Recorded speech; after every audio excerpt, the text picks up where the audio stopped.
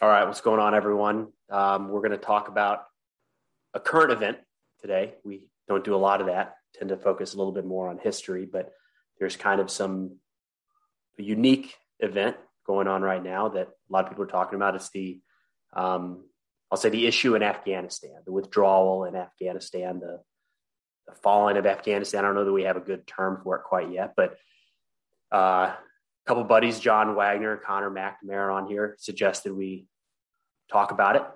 We haven't talked about it yet as a group.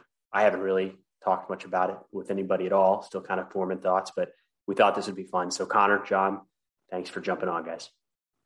Thanks for having us. As a quick refresher, I'll introduce you guys because I think you'll probably be too humble and won't give the full story. But Connor, John, and I went to West Point together, graduated together in 2009, all been commissioned into the Army, and all went to Afghanistan at various times between 2010 2012.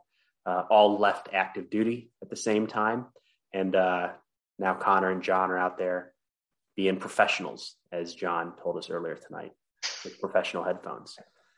But it was a big part of our life, whether it was, no matter how long or when somebody was there deploying and going to a war zone, and I don't know, has a big impact. So I think the news the last couple of days has been interesting to watch, but yeah.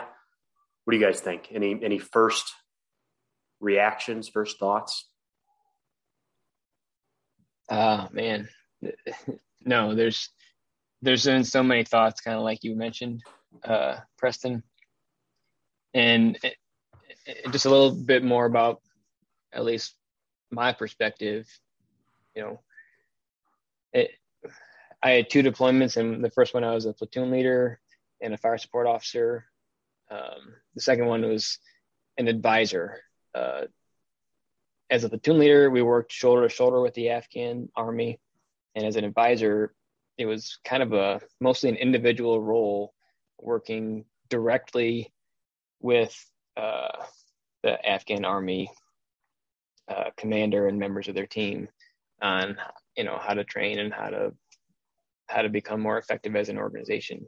So I think that makes it more difficult with so much time spent training.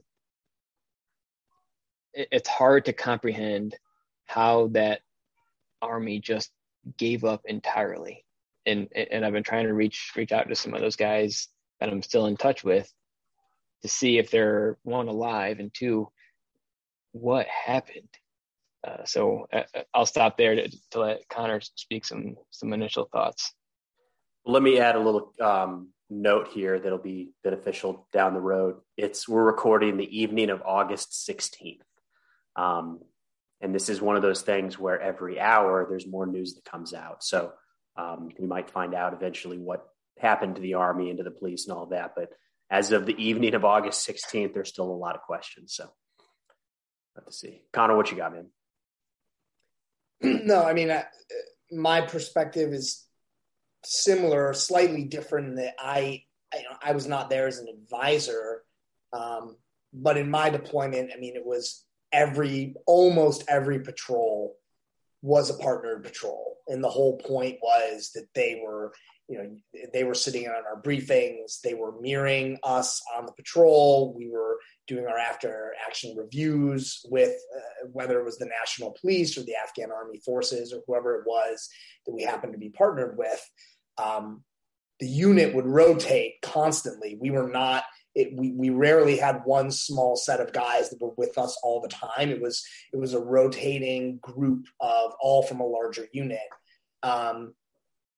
But in that sense, I mean, we certainly trained in being on the patrols together all the time and discussing it afterwards. And my thoughts largely mirror John's. I mean, I was expecting there to be a lot of struggle, maybe even civil war, areas that would fall and either stay in Taliban control or have to be retaken down the line by the Afghan government. I mean, that to me was very conceivable. The speed at which it happened in at least the reports coming out of the country on entire units just literally handing their weapons over and leaving. I just couldn't have conceived of that. And that was the most shocking aspect to me was the speed. I agree, Connor. That's kind of where I would have sat for a long time. The idea that I'll be interested to hear what you guys think, but I don't remember a single time that I was there thinking, these guys have it. Like if we left today, they've got it. They can run with this. But I did think it would end up being, maybe entire provinces fall to the Taliban, but it's kind of a power share type thing because the police, the military are strong enough and have enough capacity to at least keep them in check a little bit. But I guess I don't know yet.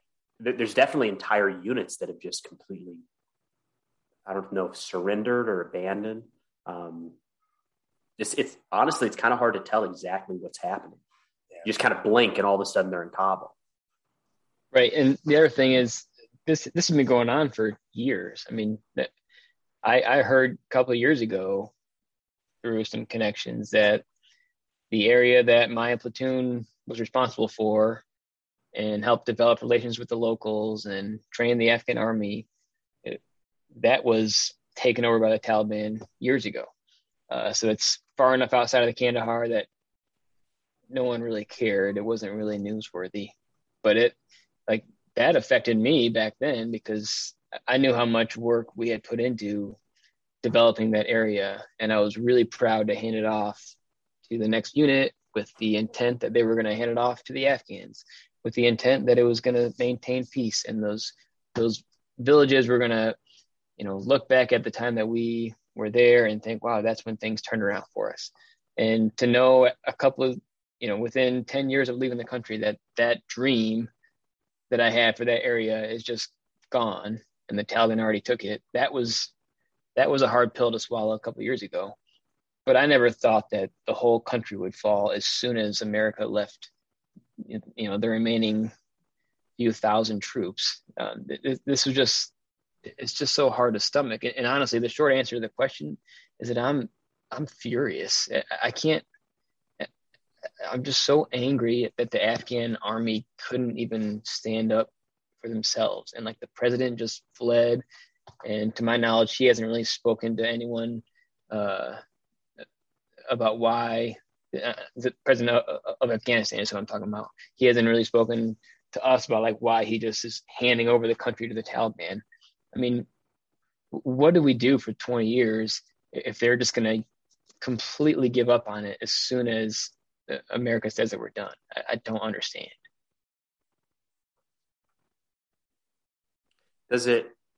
Something that comes to mind for me is maybe, so the way I try to look at, maybe for peace of mind, to look at our actions, the U.S. actions in Afghanistan, was the idea, again, it's what I tell myself, that we were trying to provide the Afghan people with an opportunity to choose their future.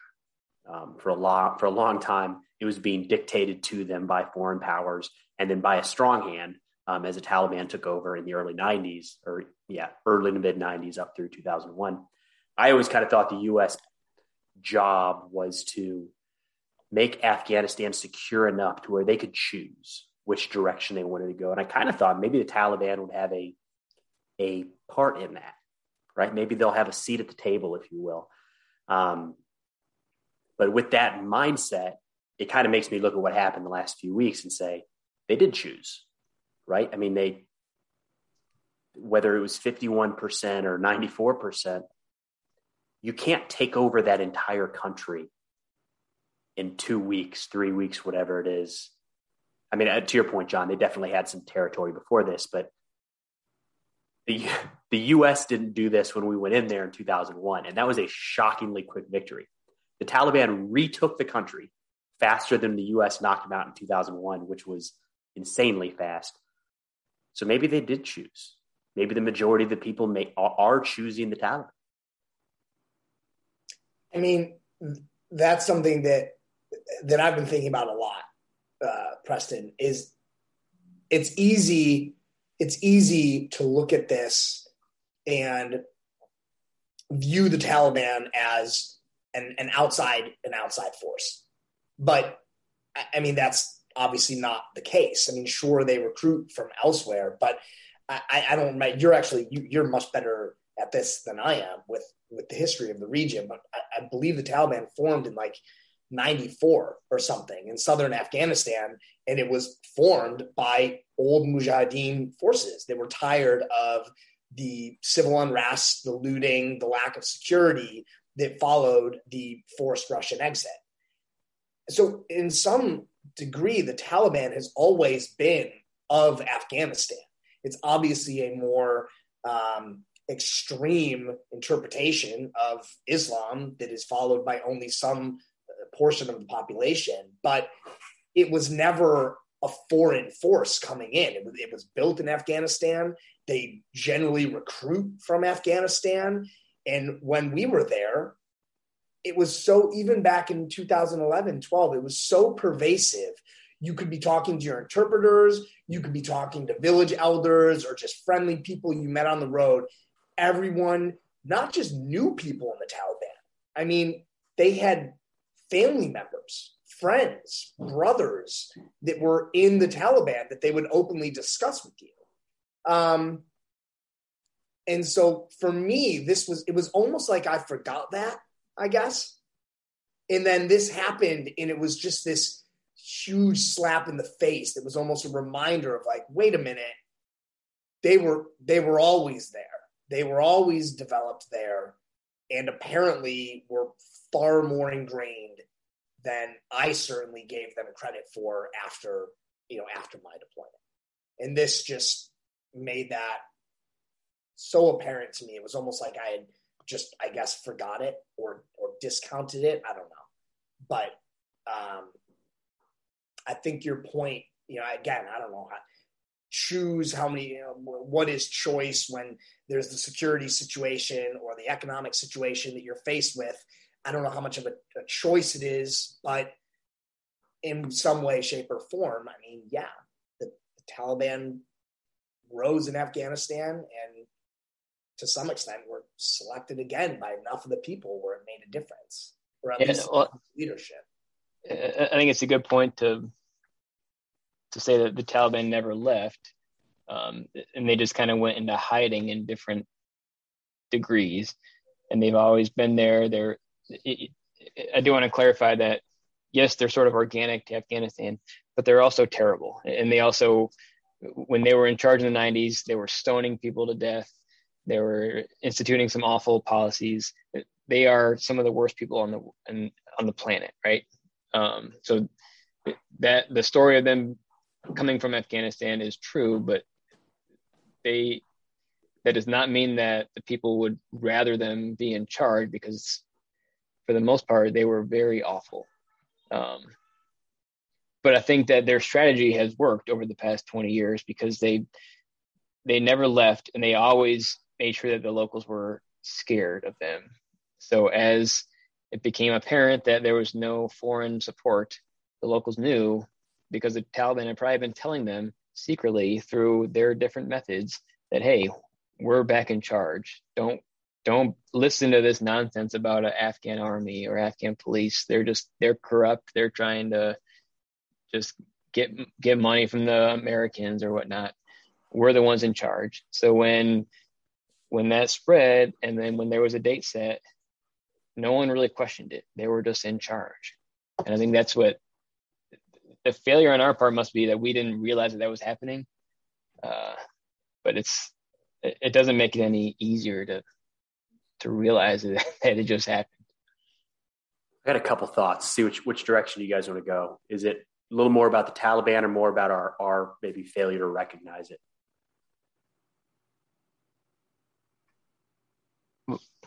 What do you mean? I've got kind of diverging thoughts to take the conversation in different directions. I'll stick with the Taliban for a second. John's spot on. Some of this stuff I think we've forgotten. There are people in college today that have never been alive when the Taliban were in power. It's easy to, the pictures weren't, there wasn't social media really at the time. to highlight some of the things that were happening. But some of the stuff you saw with ISIS that was making it onto Twitter and YouTube and things that were having to be taken down, they're so graphic, was a part of life under the Taliban. They were pretty brutal when they came to power. They rose through, they were the strong man of a country full of strong men. And it was pretty nasty stuff it was medieval type stuff, right?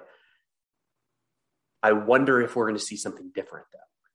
At the risk of sounding like an apologist here, that if they go back to that in 2 weeks and start executing everybody that associated with coalition forces, it's going to invite the international community to step back in.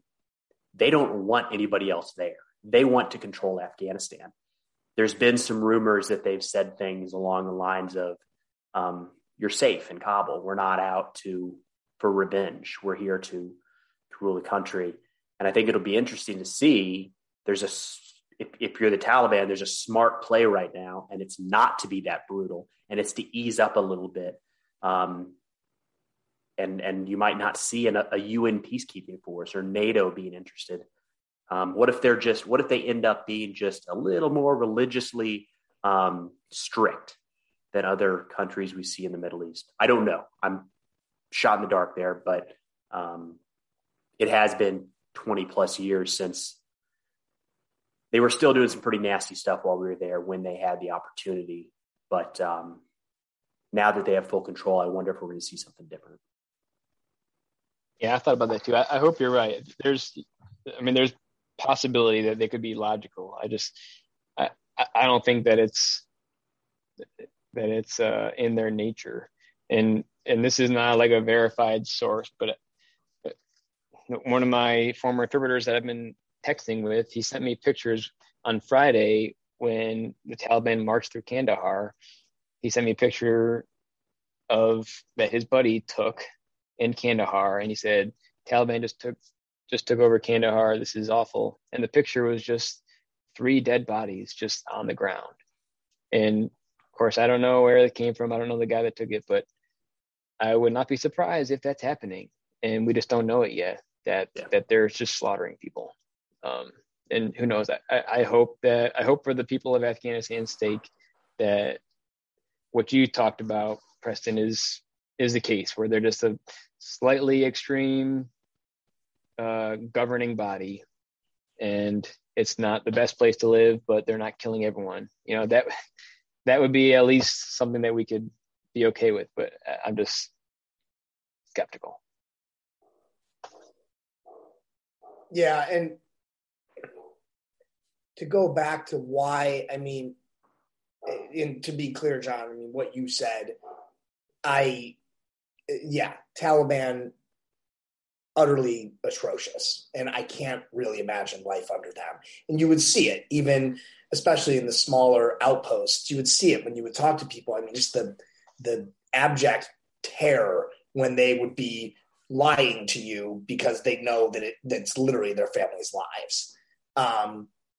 And so what I was, at least in the initial days, when the first reports of mass desertion were coming out, I was just so somewhat confused. I was just like, why? When I was there, many people did, at least it seemed, believe in the country that was being built, were terrified of the Taliban.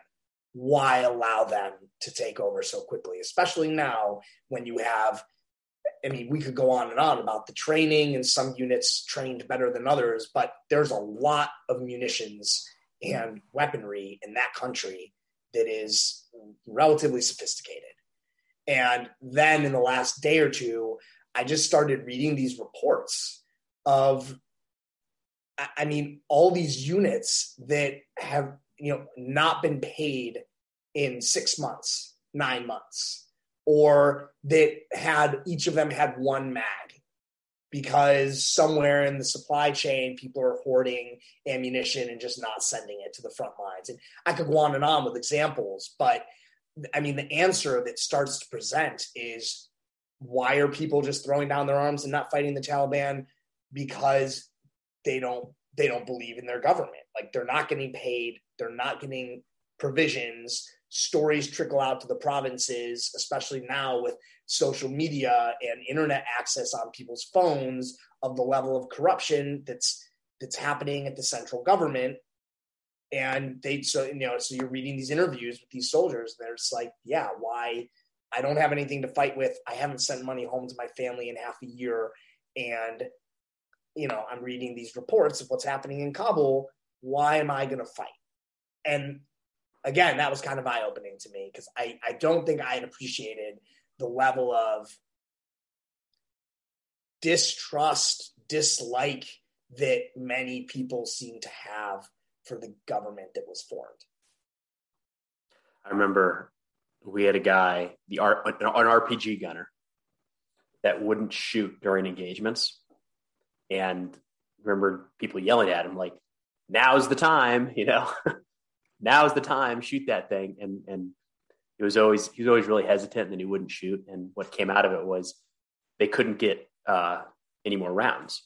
So when he shot one, he had 4. And if he ever shot one, then he would only have 3.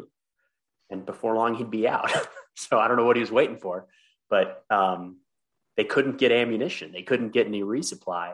So they didn't use it. And I know it sounds kind of weird, but I don't know if there would have been a circumstance where they would have said, I guess now we have to. But John, I want to go back to something you mentioned earlier. I'm not quite sure how it's going to take me a couple tries to get to this question, but you mentioned how, actually, now I can't remember exactly how you phrased it, but the concept of how did we get it wrong? I don't know anybody who would have guessed that the Taliban would take over this quickly. I think a lot of people would have, maybe they'll take over after some time. You were an advisor. You filled out all those reports about here's how they're doing, here's their progress.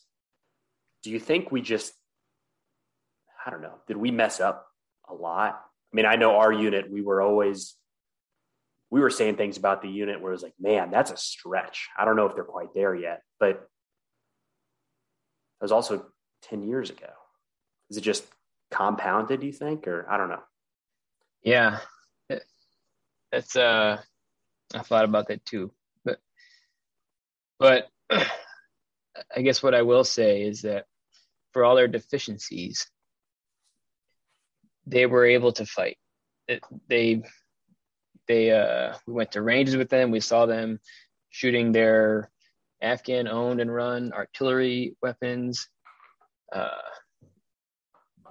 We experienced with them, defending a base from a potential overrun situation. Like they knew how to fight. But I think it does come back to what Connor was talking about is the government failed itself by allowing rampant corruption or whatever happened to cause frontline soldiers to not have food or ammunition or money. And if you're not going to have those things, then it is understandable that you'll give up. But that doesn't make it doesn't make me less angry about it, because we were partnering with the Afghan government and army at every level. So wherever the corruption was happening, we should have found it. So I'm mad at us, I guess, but I'm more mad at just the Afghan people for allowing this to happen. Because if I'm in a unit, if I'm a commander in a unit and I don't have ammo for my soldiers, then I'm going to raise hell until we have ammo and food and pay. I'm not just going to let it sit for 6 months and not worry about it. Like that's a cultural problem or a systemic problem. I don't know what it is, but it is awful. And I refuse to let the Afghan people off the hook, because they are indirectly choosing what's coming. And I'm just worried that what's coming is going to be so awful that it's just hard. It's hard to accept and it's hard to comprehend. Yeah. And something else that I wanted to talk about is, to the why were we there? This makes it difficult. And I know there's a lot of veterans questioning, like, what have we been doing for the past 20 years? Why did my friends die? The three of us all have close friends that were killed over there. And that's hard. It's hard to to think about, and I haven't really gone there yet in my own head.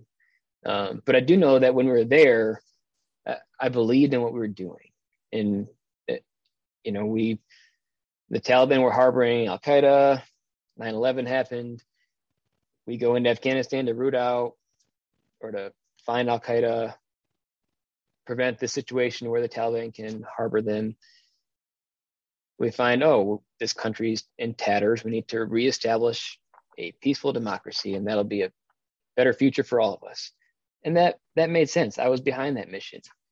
And I thought that in that effort, it was making America safer, and it was worth our sacrifice to be there. And that's just what makes it harder to stomach seeing this collapse. It's just no one in Afghanistan agreed that they could make their situation better, or they at least weren't willing to put a minimal effort into fighting for their own country. And I'm hard pressed to think of, like, if I were facing my platoon right now, my old platoon, if I were to try to tell them, why we were in Afghanistan, I'm not sure that I could come up with the right words to say. And that's really hurting me right now. I want to add something to John's comment there, because I'm like 99% sure you'd agree with this, but just want to say it. There were individuals and leaders within the Afghan army that were warriors and like wanted to get out there, and you had to almost hold them back from going out. And they were good at their job. They cared about their job. They cared about something to keep going, whether it was their country, whether it was their soldiers, maybe it was pay for some of them. I don't know. Probably not, because pay was such an issue, but there were people at various levels that I think we all worked with that were awesome. And if you could just take that person and replicate him, have 1,000 of him in Kandahar, it'd be a totally different story. I don't think that's who you're talking about, Wags. It's that guy's commander in 2010, it was his company commander who was relieved, and his battalion commander who was relieved. And I think the brigade commander was relieved. Like, all these levels up the chain, because it was corrupt. And then you've got this poor lieutenant out there doing a really good job, but zero support. And you can have that in ones and twos, but anyways, I think you would agree, John. I totally agree, because some of the guys that I work with were outstanding, and that's also why I'm so confused, because I thought that they were part of the future, and they were going to be part of the solution, and there was enough outstanding soldiers in that army that they would find the corrupt individuals and they would handle them themselves. But that apparently did not happen. Yeah, I'm totally on board. Yeah, I've only put a little bit of thought into some of this. It's a weird mix of, kind of being a ways from it now, right? It's been 10 years on or about since any of us were there. Probably around that time period, since we've lost a good friend in Afghanistan. Can't speak for you guys, but a lot of those casualties that we knew of were in that probably 2009 to 2013, 14 window. So I haven't put a lot of thought into the concept, but I've seen a couple posts on social media around the idea of it was a waste or disrespectful because of a soldier's life that was lost, this, that, or the other. But I think that's a risky place to go, because for the most part, I think everybody did the best they could with what they were asked to do. It was always hard to tell how your little mission sometimes played into the broader security situation in Afghanistan, let alone the world. But I don't think any individual soldier made one choice, or there was one mission that had you gone on, or if you would have shot instead of not shot or whatever, changes the outcome. I don't think there's 1,000 of those that would have changed the outcome. Maybe even 1,000,000 of those. This almost feels predetermined in a sense. That makes sense? Yeah.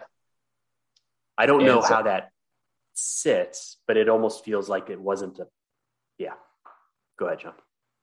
Sorry. Something my wife mentioned, and I think it's a good point, is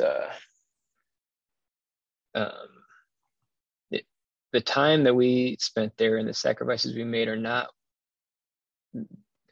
they might seem wasted because the country is now back in the hands of the Taliban, but they're not wasted, and we won't know yet for a while, because it's, what we did was we showed a generation of Afghans what it could be, what democracy could be, or what a strong government and a peaceful society could mean for you. And women's rights and education, all those good things that are probably going to be taken away in the next week. And hopefully, the good people of Afghanistan that now know that can find it in themselves to change the country from the inside, as opposed to just fleeing and letting the next generation grow up in this awful place. That's a really good point, man. I hadn't thought of that. Thanks, Lauren. I think it's a great point, John. That was, Anusha and I had a similar conversation, and Stuart, I think it was you touched on this earlier as well. I mean, there are young college students, I think you said, that have never known rule under the Taliban. I mean, it was roughly 20 years of comparable peace, especially in many of the areas. And that's a different world than what the Taliban came in on last time. I mean, if you consider roughly a decade of Russian occupation, followed by absolute chaos, followed by the Taliban being formed and eventually controlling the country, versus 15, 20 years of some levels of freedom, some levels of security, and now the Taliban are back. And I've just got to hope that if the Taliban try to act in the same way that they did in the late 90s, maybe, just maybe, eventually, enough people are going to have had enough and find a way to do something about it internally. And maybe that's being wildly optimistic, and I don't know. But I do think it's different than the last time they were in charge. I don't think this will be political. Don't mean it to be political. I do think we had to leave the country. I don't know that being, let's call it 5,000 troops or whatever, in a relative combat zone indefinitely is a good move. That just doesn't feel right. But it doesn't seem, I'll say this a couple ways. It doesn't seem like the evacuation, as it now is, went well. But I don't know how it could have been a lot better. It's not the easiest thing in the world to leave essentially a war zone as it's collapsing. So I've seen a lot of criticism of it was done poorly. And I guess based off what's happening, yes. But I also don't know what the better move is there. I don't know. What do you guys think? Was it at some point were we definitely going to leave entirely, or where do you sit there? Yeah, that's been the intent that I've understood. I mean, we have a presence in Germany and South Korea, which is always kind of mentioned when these discussions come up. But so yeah, we could leave a presence there indefinitely. But I think we expected, rightfully so, that there would at least be a few months of Kabul not falling for the evacuation to kind of get finalized and to get, the translators out, and, the embassy would still be functioning because the government would still be somewhat functioning, and we could help in a more limited capacity. But when that didn't happen, when the whole country collapsed in a matter of days, then it does make the decision to leave appear rushed and in poor taste. But I don't think that would be a fair expectation to change whether or not we stay in a country. We shouldn't assume that a country will just automatically fail the second we leave. We have to have some faith that what we've been doing for 20 years is going to hold. I always have like really weird analogies. And for the most part, I do a good job of not bringing them up because they don't land with a lot of people. But I have in my mind this picture of like a really, really poorly built house, and somebody slams the door and the house falls down. You go, you shouldn't have slammed the door. You go, what? The house is, that shouldn't have caused the house to fall down, right? So I kind of had this same thought here where, yeah, maybe this wasn't done as well as it could have been, but what? Like, what? You know?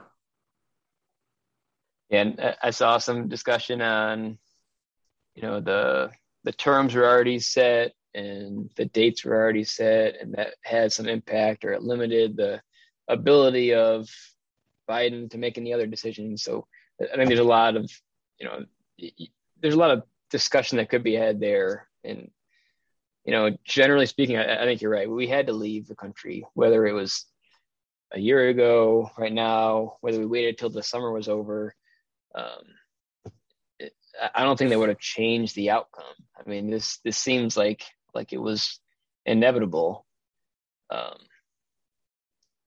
And it doesn't make it any easier to stomach, though. No, but I think you're both exactly right. It was 20 years. What is 5, 10 more years? I mean, all that would have been is more lives and more money and more time, apparently, for the Afghan government to hide how utterly inept it was and how tenuous its hold on power was. And unless something drastically changed, and I don't know what that would have been or what that would have looked like, I don't think this would have looked any different no matter when we left. So being kind of a history nerd, I like to say that if you gave somebody unlimited resources and unlimited money in the middle of World War II and said, end this sooner, they could. Same thing in World War I. Unlimited resources, unlimited power. If you gave me unlimited power, resources, capabilities in Afghanistan in 2001, I don't know what I would have done differently to make it a functional government at this point. We spent a lot of money. I don't know if you triple that if it does anything different, right? Yeah, and it kind of hurts a little bit to when I hear critics saying the U.S. military failed. We have to just take that at what it is. We were there for this long and we left and the army collapsed. This is a failure on the military's part. And honestly, like, that comes down to us. Like, we were the ones interacting with the Afghans. And,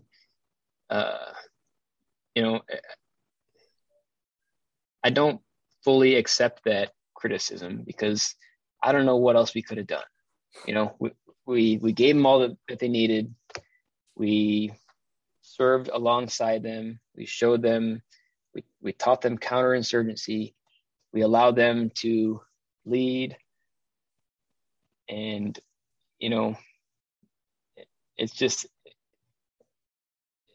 it's hurtful that some blame is on us, and it's okay. I'll accept blame. It's just, I don't know what else we could have done to teach them how to defend themselves, unless they just don't want to do it.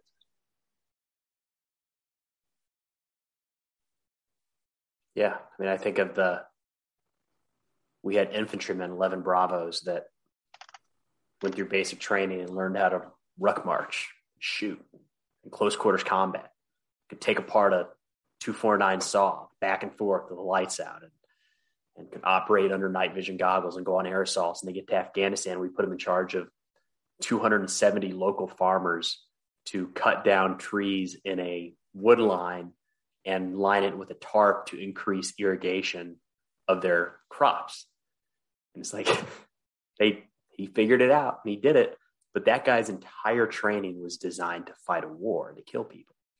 And now he's piecing together an agricultural irrigation issue in southern Afghanistan. Probably not as good as an expert could have done, but the guy thought he was going to be shooting machine guns for a career, I guess that kind of gets into the category of maybe this was less of a military operation than we thought.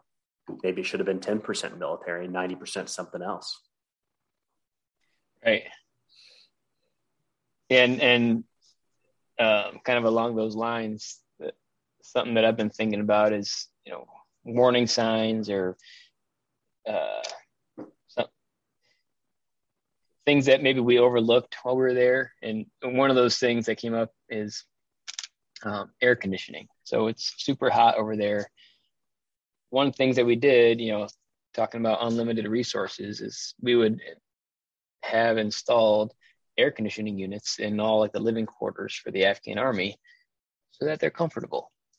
And those are powered by generators that had to be filled with diesel fuel. It's easy to do those things. We would even maintain their air conditioning units for them if they were to break, or at least show them how to do it. But within weeks of turning over like an air conditioned tent to the Afghans, they would have no air conditioning and no power because they wouldn't fill up their generator, and they would like puncture the Freon pipes and huff all the Freon out of there. And no one did anything about it, and they were all basically okay with this.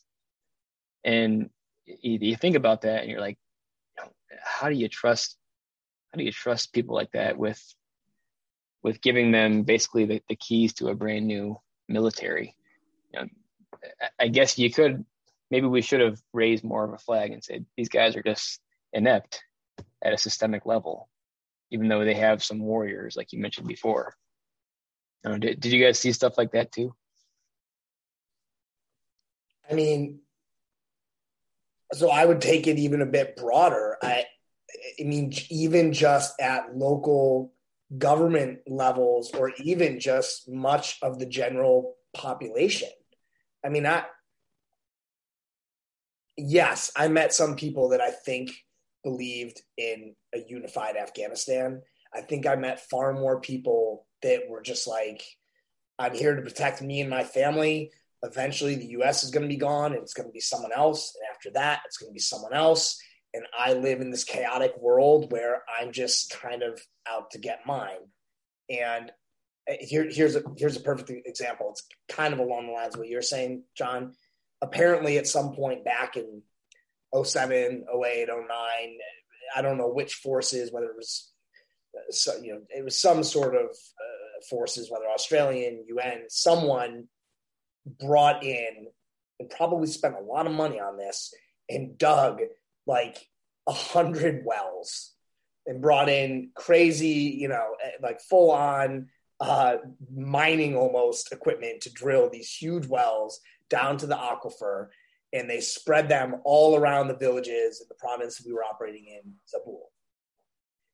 But I kept getting these complaints from all the villagers, like, hey, we don't have water. We can't water our crops. We have no clean drinking water, etc. And I just started wondering, like, how can this be? So we finally got our hands on a list, and it was, I don't know, however many of these wells. We had like 10-digit grid coordinates to each of these wells. And I was like, we're going to go find these wells. We're going to get the people their water. Heroes. And we start driving around looking for these wells, and I can't find any fucking wells. And I'm like standing there looking at the map, holding up my GPS, and I'm like supposed to be next to a well, but I'm next to a house. And over the course of like a week of these patrols and us trying to get to the bottom of this, we figured out that what had happened was they drilled these wells, and as soon as forces left, whoever the most influential family in that village was literally just built their new house around the well. And so there would be a compound wall, the well's in the middle of their compound, and here's their new house. And then they would just either hoard the water for themselves or sell access to it to the less fortunate families in the village. And like, that was it. And no joke, we never found a single well that was just out there for general public consumption. And those that we did were broken. Like, people had removed the handles and, jacked up the spigots, or just like that looked like they'd been run over. I mean, we did not find one working well. And that was the point where I was just and I get it. This is it's a story about water, but to me, it was just very.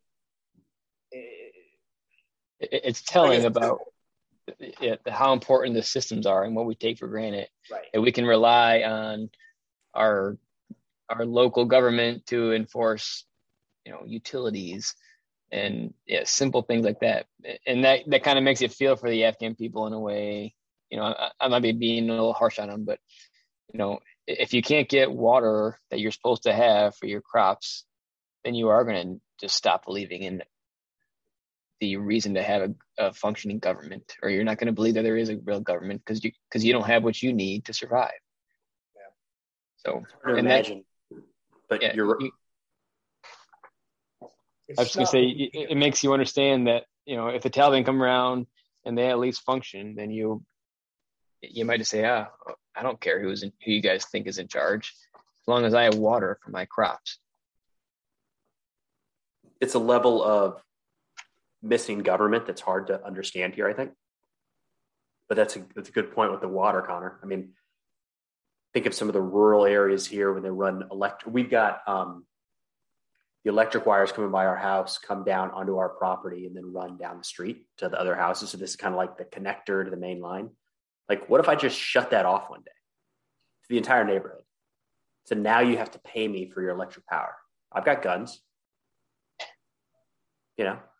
That happens in Afghanistan all the time. And it wasn't just the Taliban. The people that you were talking about, Connor, maybe they were Taliban. They probably weren't. They were just people. They have lived in a country where it is life or death, daily life or death struggles for their entire lives. I mean, they die young. The infant mortality rate is insanely high in Afghanistan. There's pictures of people, like when you see the pictures of like the really white bearded old Afghan male, a lot of them are in their 40s or 50s. It's insane how rugged life is there. So when somebody gets this little chance, I got a point here, I'm bringing this full circle, but when somebody has this little opportunity, it's kind of asking a lot of people who have had this life or death struggle. You put a little bit of power right in front of them. It's survival in a sense. We had here we go. Like, I'm bringing it back. The issue we had, John, was with supplies on patrols. So they wouldn't have tourniquets, they wouldn't have water, they wouldn't have food, they wouldn't have ammo, and we can't go on a patrol unless they go with us. And they're not going to go if they don't have water. And if they go without water and they're a heat casualty, then it puts the whole patrol at risk. So we would just give them things. Problem solved. Right. But when you start to work up the chain to figure out why aren't they getting water, and you start working through this incredibly complex web of, well, the supply officer has water. You go to the supply officer. He says, well, actually, it's not me, because that water comes from the ground. It belongs to the Ministry of the Interior. They have an office in Kabul. And if you call that guy, he has a warehouse connected to Jalal. And you're just like, what on earth is happening? And you're only there for a year. And maybe you solve this problem by like month 9, but there's a reason those things happen. And a lot of it has to do with somebody making a little bit extra money, or getting some of that extra water on the side, or maybe saving ammo and whatever it is. It's not just a messy system that you have to unwind. A lot of those blocks are put in place because people are benefiting from it. And then you're gone in a year. And the next guy has to start over trying to figure out why you have to request water bottles from, Kandahar. It's something crazy like that. It's just, yeah. It's a different culture, incredibly different culture. Yeah. Well, any last notes here, guys? I feel like even though we're coming up on talking for an hour, I still feel like I don't really have a solid opinion on what's happening. Like, I still need a little more time to kind of be able to really form a coherent thought. But I don't know. What do you guys got? We can go ahead and start wrapping it up here. My wife would tell you that I'm not always the most in touch with my feelings. Somewhere around today or this morning or something, I think it dawned on me how just angry I am. Like just how angry at a lot of different systems and a lot of different groups of people. And I just kind of realized, I think since like last Thursday or something, I've just been like consistently smoldering and angry. So we'll see where that goes. Yeah, no, I feel the same way, Connor. I guess one thing that I can leave on is, I've been thinking about like what I would tell my platoon if I were in front of them right now, which we've all lost touch. So it's not like I can just get on a Zoom call with them, but pretend I could. I think it wasn't all wasted. We were there for the right reasons, and just because the outcome might not be what we had intended doesn't mean that we weren't doing our best and we weren't making an improvement in the world, and I think that's something that I can cling to for now. And hopefully time will tell kind of the impact that we had.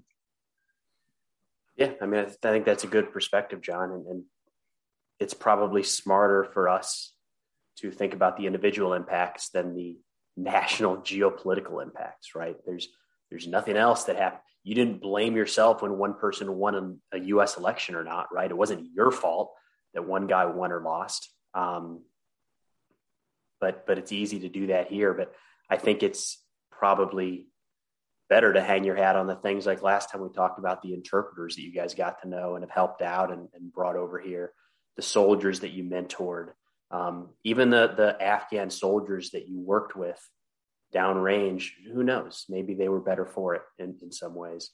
I don't think I would wish war for any of those reasons, or the fact that I feel like I'm a different person in a lot of positive ways because of experiences there. But yeah, I think on the individual level, there's still some good to be taken out. So I think that's good perspective, John. But let's go ahead and wrap it up for tonight. Appreciate you guys jumping on, and we'll see what Afghanistan looks like on August 17th. But thanks for doing this, guys. Yeah, guys. Thank you. Take care. Later. Hey, thanks for listening to War Stories. If you get a chance, it'd mean an awful lot if you could head over to Apple or Spotify or wherever you listen to your podcast and leave a review. It helps others to find the show. But thanks again for listening. We'll see you next time.